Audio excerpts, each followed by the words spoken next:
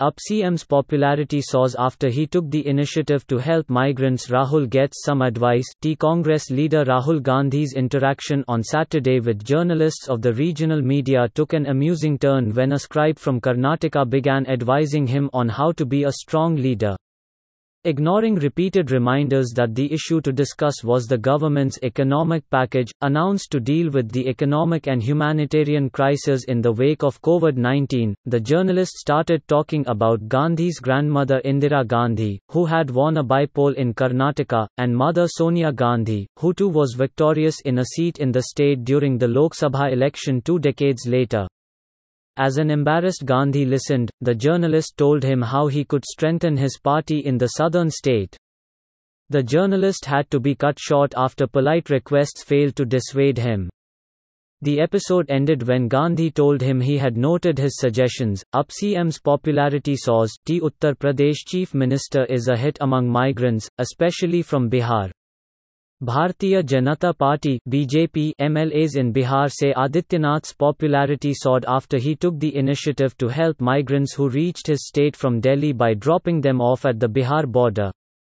The CM followed it up by sending buses to bring back stranded students in Rajasthan's Kota and made sure those from Bihar were also picked up and dropped off at the state border.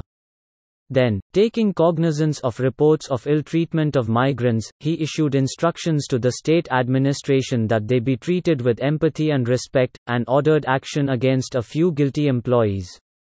Now, UP Director General of Police Hitesh Chandra Awasthi has also directed corps to help migrant workers returning home by foot or on bicycles, ready for a tough fight. Kamal Nath, Congress leader and former Chief Minister of Madhya Pradesh, is confident the Congress will return to power after the coming assembly by-elections.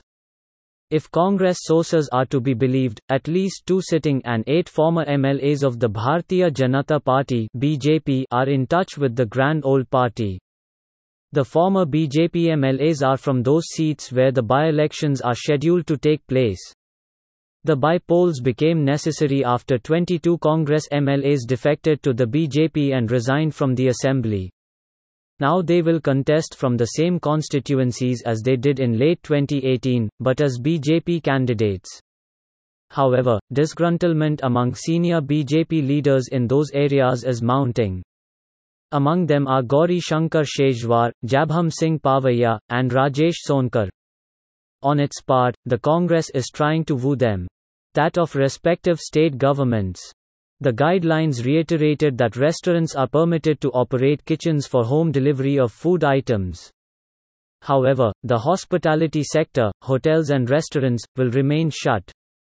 Air travel, metro rail services, schools, colleges and other educational institutions will remain shut, while online education will be encouraged. Also read, e-learning to be new normal as Gov plans TV channel for school kids. The center said cinema halls, shopping complexes, malls, swimming pools, gymnasia, large congregations and gatherings, including social, political, cultural, and religious, will remain banned.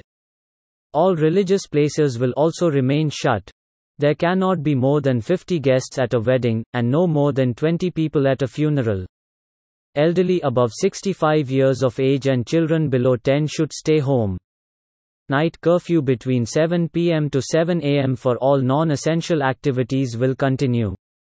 The National Disaster Management Authority (NDMA) notified the lockdown extension in the evening. Earlier in the day, some states like Maharashtra had extended the lockdown. The first lockdown was enforced on March 25, the second on April 14, and the third on May 1. In its notification, the NDMA directed the center's National Executive Committee to issue modifications in the guidelines as necessary, keeping in view the need to open up economic activities, while containing the spread of COVID-19.